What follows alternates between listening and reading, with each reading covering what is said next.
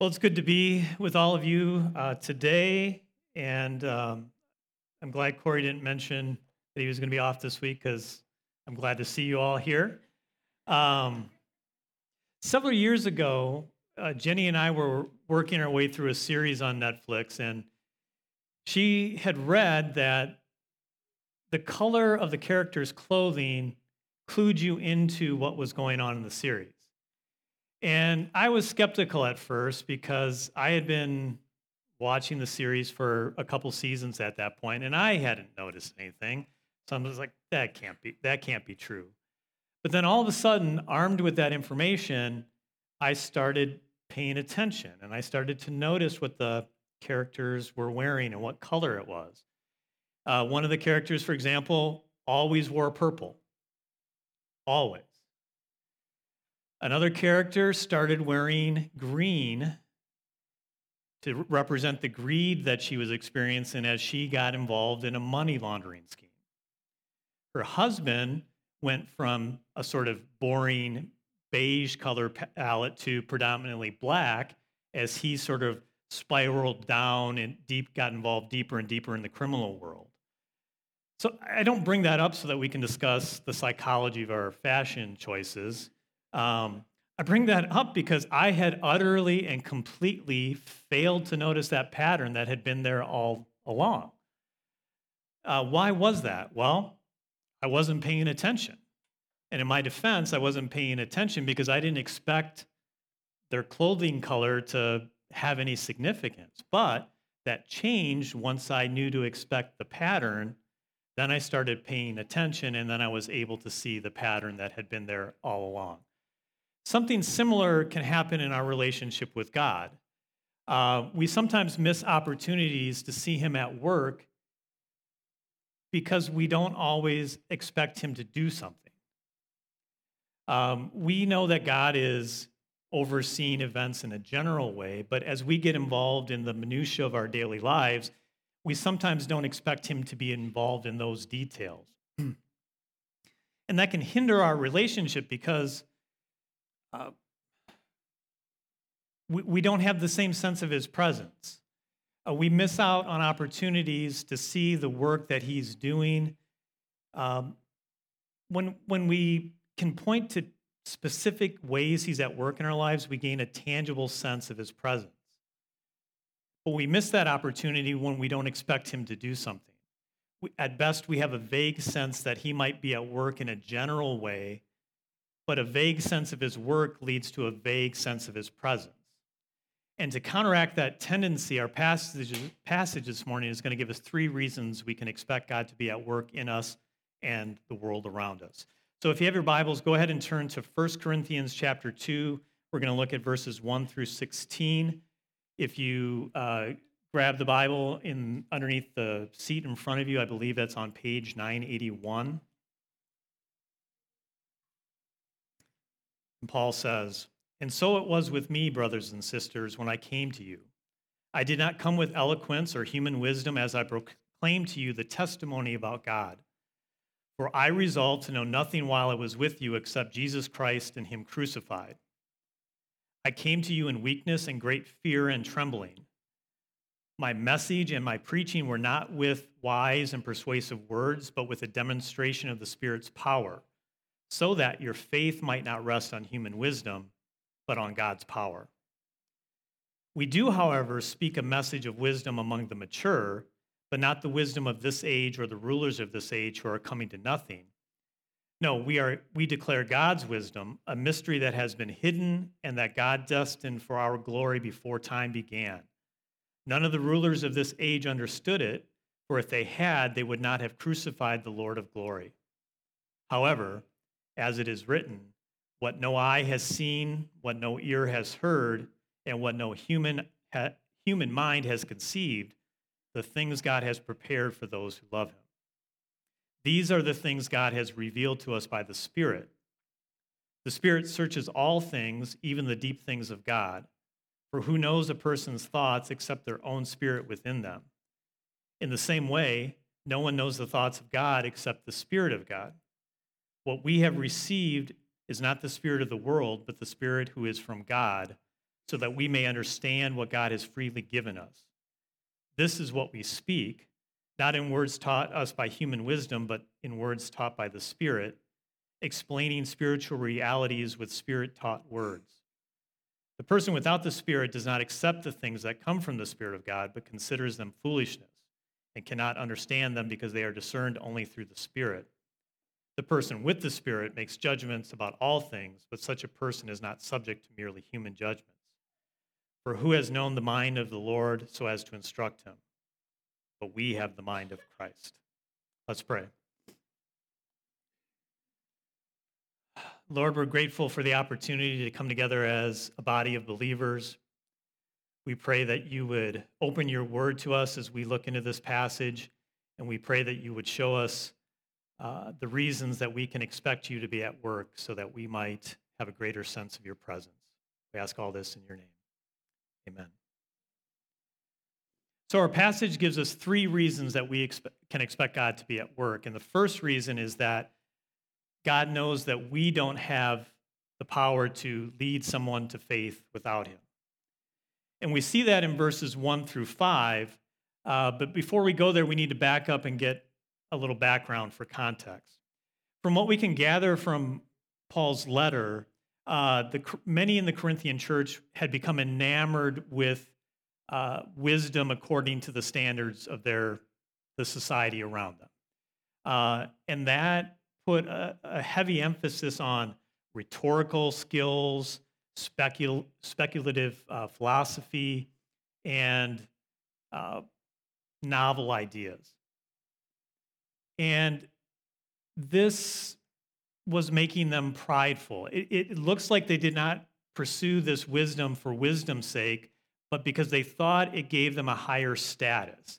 And this was causing division within the church because they were, in essence, touting the wisdom that they had and boasting about it and suggesting that this somehow made them higher, it gave them a higher level of spirituality than the other believers.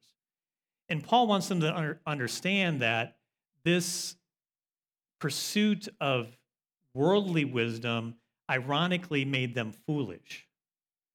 In the second half of the first chapter, Paul reminds them that the gospel excludes all boasting because we didn't do anything to earn our salvation. It was all God's grace. But it's especially foolish to boast about worldly wisdom because worldly wisdom rejects the cross. So how could the Corinthians embrace something that was so fundamentally opposed to the faith that saved them? From Paul's perspective, that doesn't make any sense. And that sets the stage for what he says here in verses 1 through 5. Paul wants to drive home the fact that we owe everything to God, and he points to his own ministry as an example of that. So in these verses, he readily admits that when he came to Corinth, he did not look impressive, at least not by the standards that they accepted in their society. They loved the philosophers who enthralled the crowds with their rhetorical skills. And in verse 1, Paul says, you know what? I fully admit that I didn't come with that kind of eloquence. And then in verse 3, he goes on to say, in fact, I came to you in weakness and in great fear. So what's Paul talking about? Many scholars think Paul is referring to the rough go of it that he had before he got to Corinth. In Philippi, he had been imprisoned. And when he left Philippi, he went to Thessalonica, where the body of believers had to rush him out in the middle of night because they were afraid of what a mob might do to him. And then he got to Berea, and pretty much the same thing happened. They had to rush him out of town because a mob from the Jewish synagogue had formed against him. And then he went to Athens, and he had some success with the gospel, but it was fairly limited.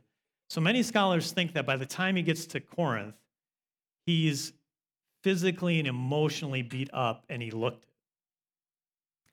Other scholars think that he was just sort of overwhelmed with the responsibility of evangelizing this large city. But either way, Paul says that despite his weakness and despite his lack of eloquence, his message came with a demonstration of the Spirit and power. So, what kind of demonstration was that? Well, some think that Paul worked a lot of miracles. He did a lot of miraculous signs and wonders. But that's probably not the case, because if he was doing that, if everywhere he went in Corinth he was working miracles, he would have appeared powerful, not weak. So what's he talking about? He's probably pointing to the Spirit's work in leading the Corinthians to faith. In other words, the fact that there was a church in Corinth was evidence that the Spirit had worked through him. But he's really going one step further. He's not just crediting the Holy Spirit.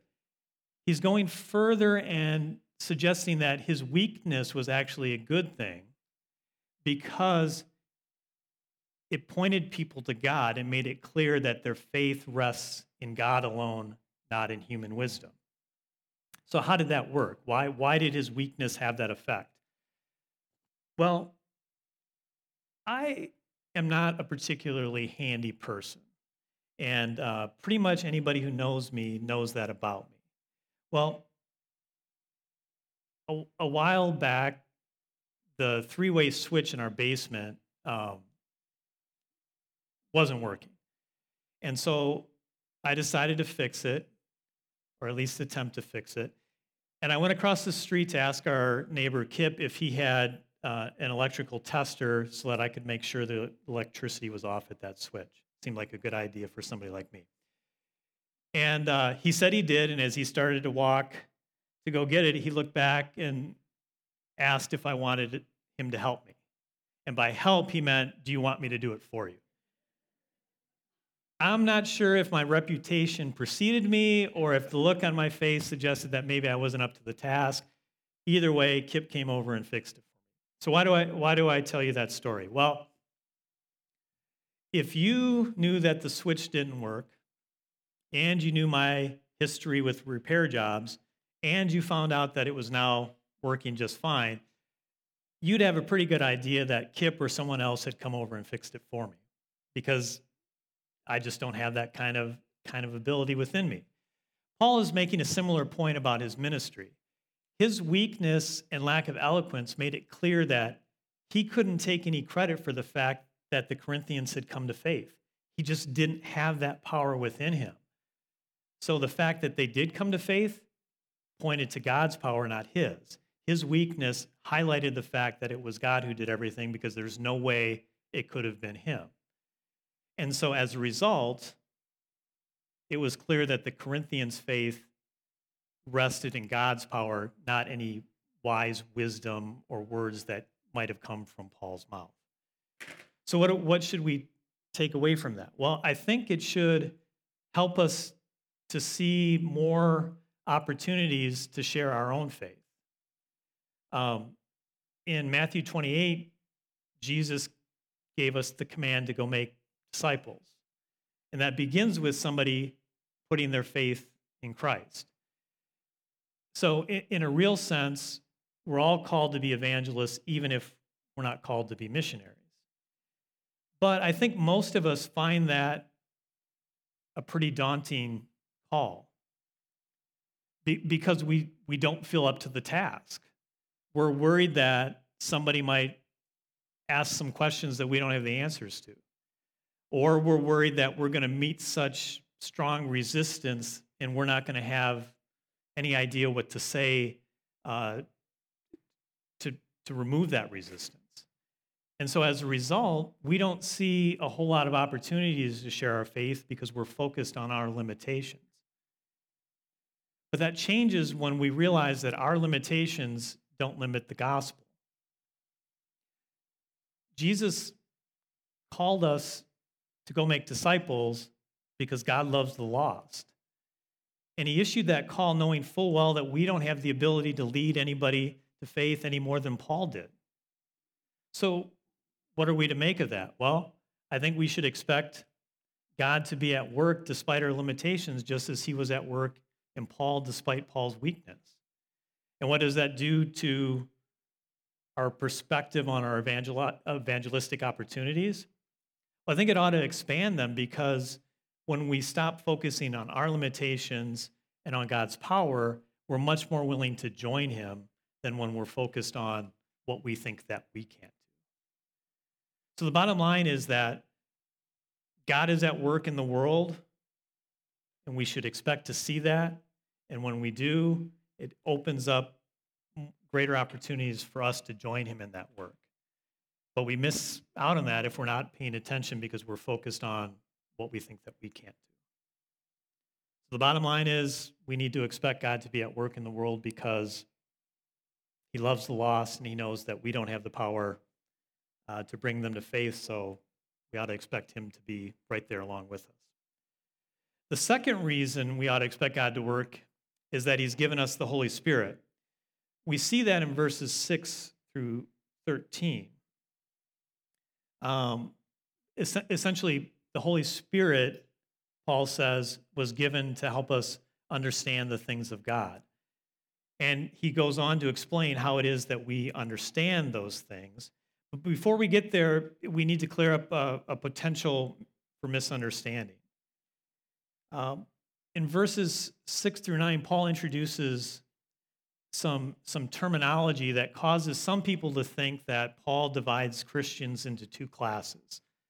So why would people think that? Well, he says that he imparts wisdom to the mature and then goes on to describe that wisdom in terms of a hidden mystery.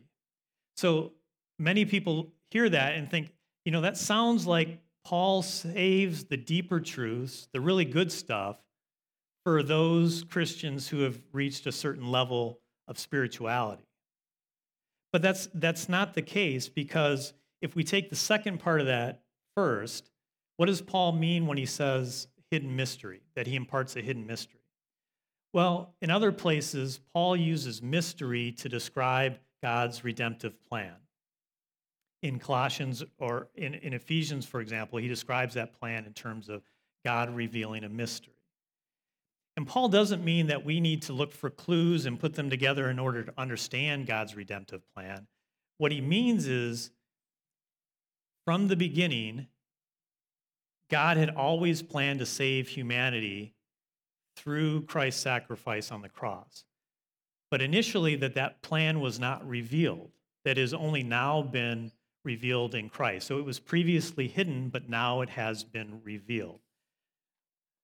New Testament scholar Gordon Fee describes it this way. He says, the term mystery ordinarily refers to something formerly hidden in God from all human eyes, but now revealed in history through Christ and made understandable to His people through the Spirit.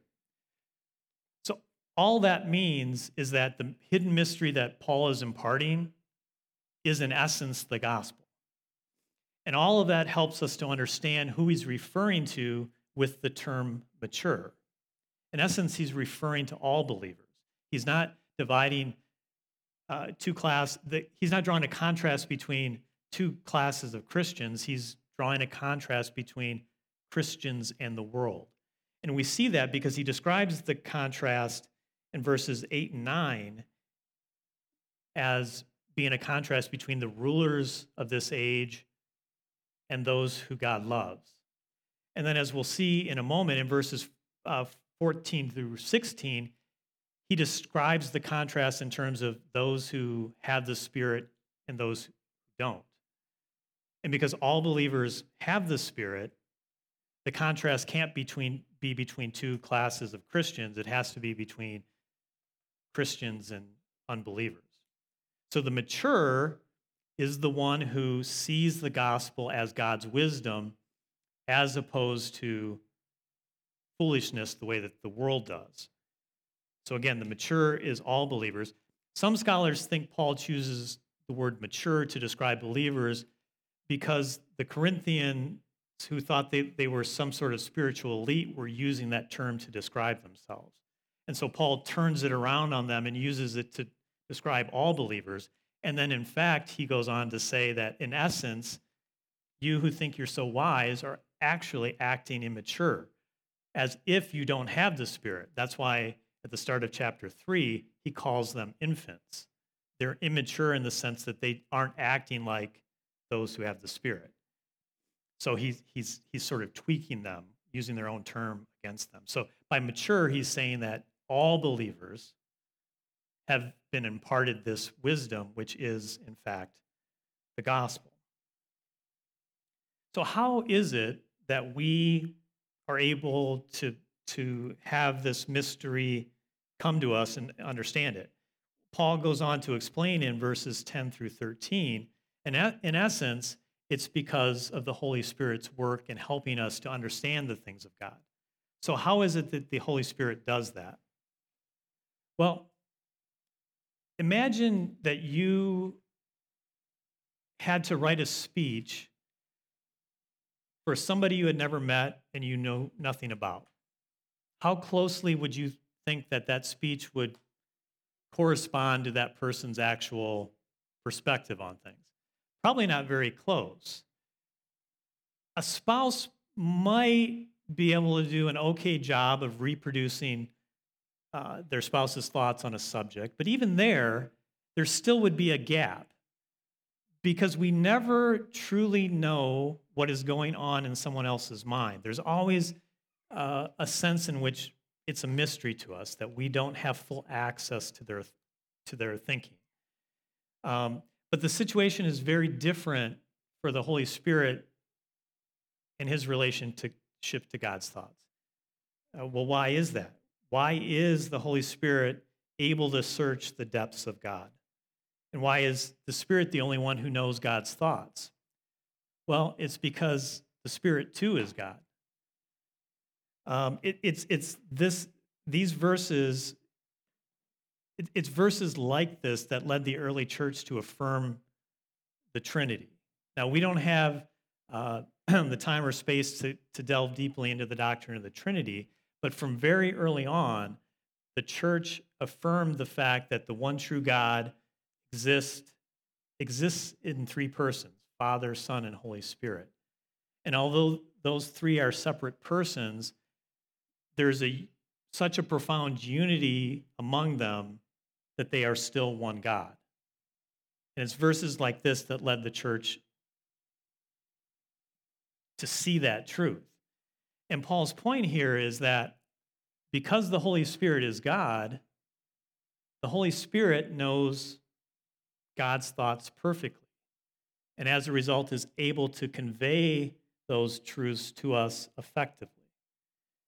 So what does that mean for us? Well, I think it means that when we open up God's word, we ought to expect something to happen because the Holy Spirit is there working to help us understand it. Now, in this passage, Paul is primarily talking about the gospel, but the principle extends to all of God's wisdom, including as revealed in Scripture. And why do we need the Spirit's help there? Well, in part, it's because understanding what God is saying in his word isn't simply a matter of understanding the words on the page. Understanding includes an openness for us to see how those words apply to our own lives. And the Holy Spirit helps us to break down the resistance we might have to that. Consider Matthew 18, for example, where Peter asks Jesus how many times we ought to forgive someone. And Jesus says we ought to forgive 70 times 7 times. And that's a figurative way of saying as many times as it takes. We don't have any trouble understanding the words that are coming out of Jesus' mouth there.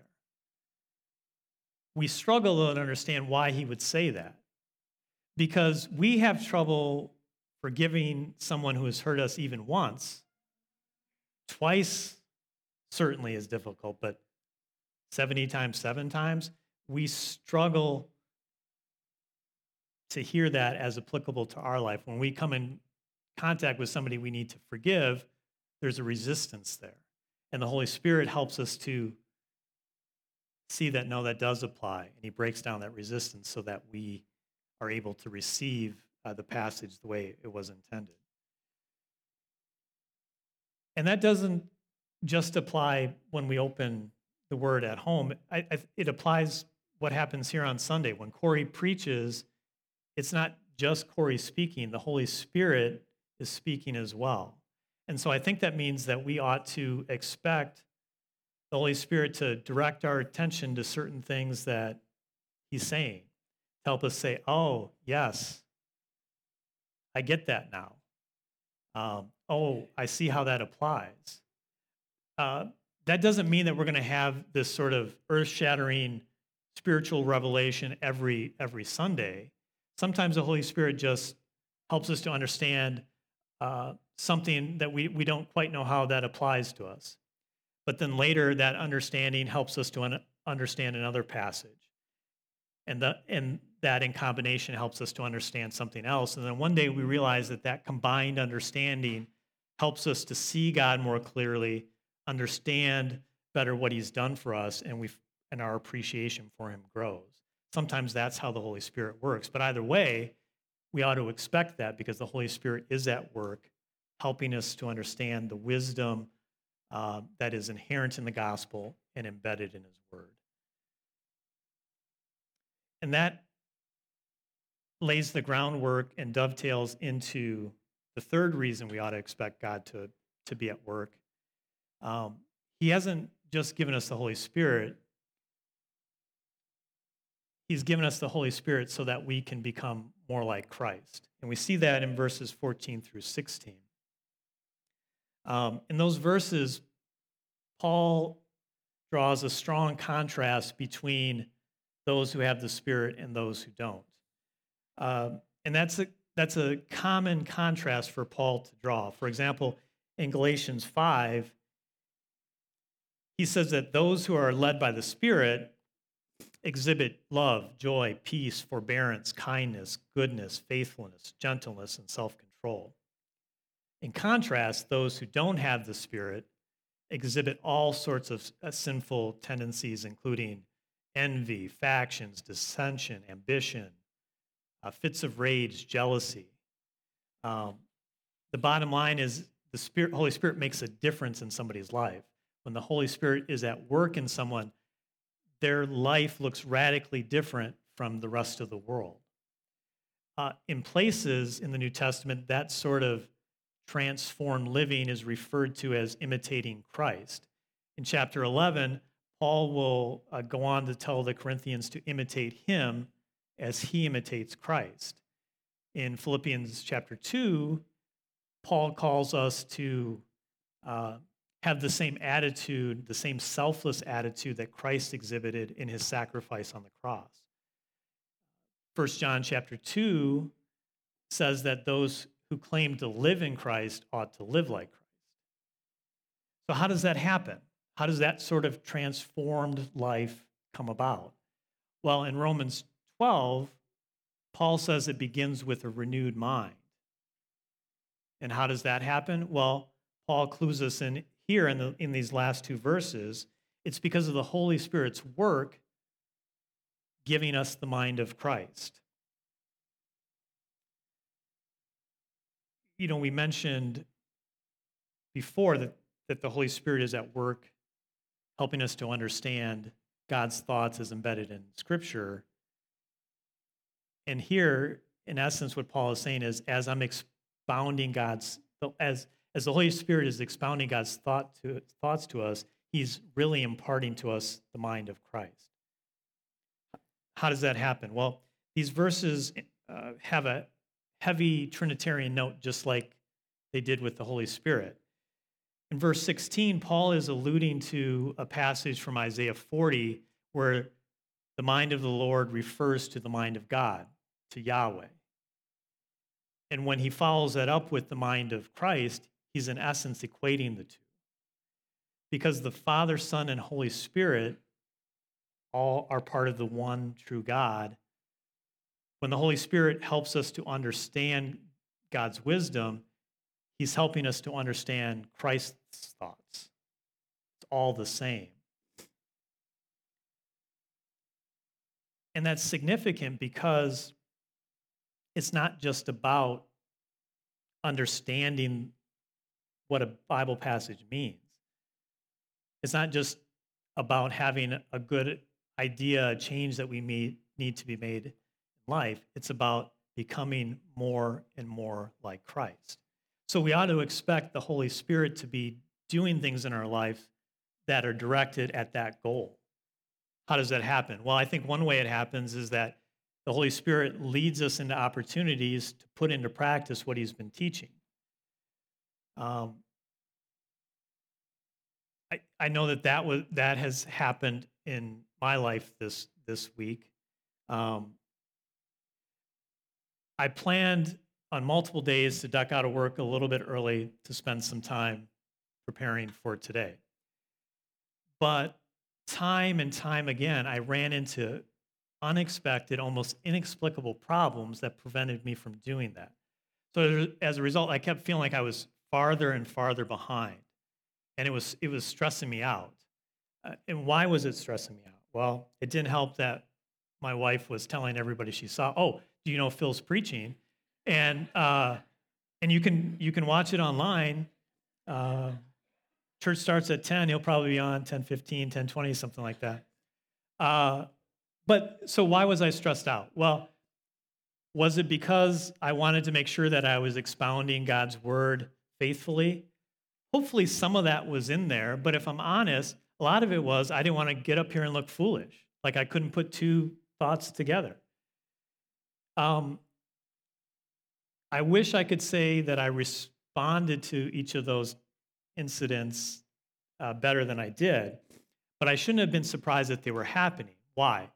Well, I spent the whole week reading about the pride that the Corinthians were having in contrast to Paul's humble reliance on God's power. So I shouldn't have been surprised that I was going to have opportunities to put that into practice. Each time I ran into one of those problems, it was as if the Holy Spirit was saying, what are you going to do? Are you going to rely on God, or are you going to let your pride get the better of you? Again, I wish I could say that I did a better job with that, but I shouldn't have been surprised that that was what was going on. And it's the same for all of us. As the Holy Spirit is helping us to understand God's wisdom as revealed in the gospel and his word, whether that's here on Sunday or that's in our devotionals throughout the week, we ought to expect that the Holy Spirit is going to say, hey, did you notice that? And then during the week to say, hey, do you see how that applies here? Again, not just to get us to have sort of self-improvement technique, but so that we can reflect Christ's image more and more each day. So we began this morning by talking about the importance of paying attention. When we don't pay attention, we miss opportunities to see God at work. And that affects our relationship with God because we miss opportunities to see him at work in our life and to have a tangible expression of his presence. It doesn't have to be that way. We can pay attention. It's just a matter of whether we expect God to be at work or not. And this morning, Paul gave us at least 3 reasons that we ought to expect God to be at work. All we have to do is pay attention. Let's pray.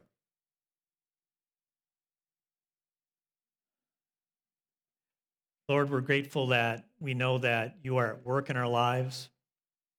Lord, we ask forgiveness. That's too often we don't notice that more because we're not paying attention. Lord, I pray that your Spirit would change that. Help us to be on the lookout for the ways that you are at work in the world and in our lives.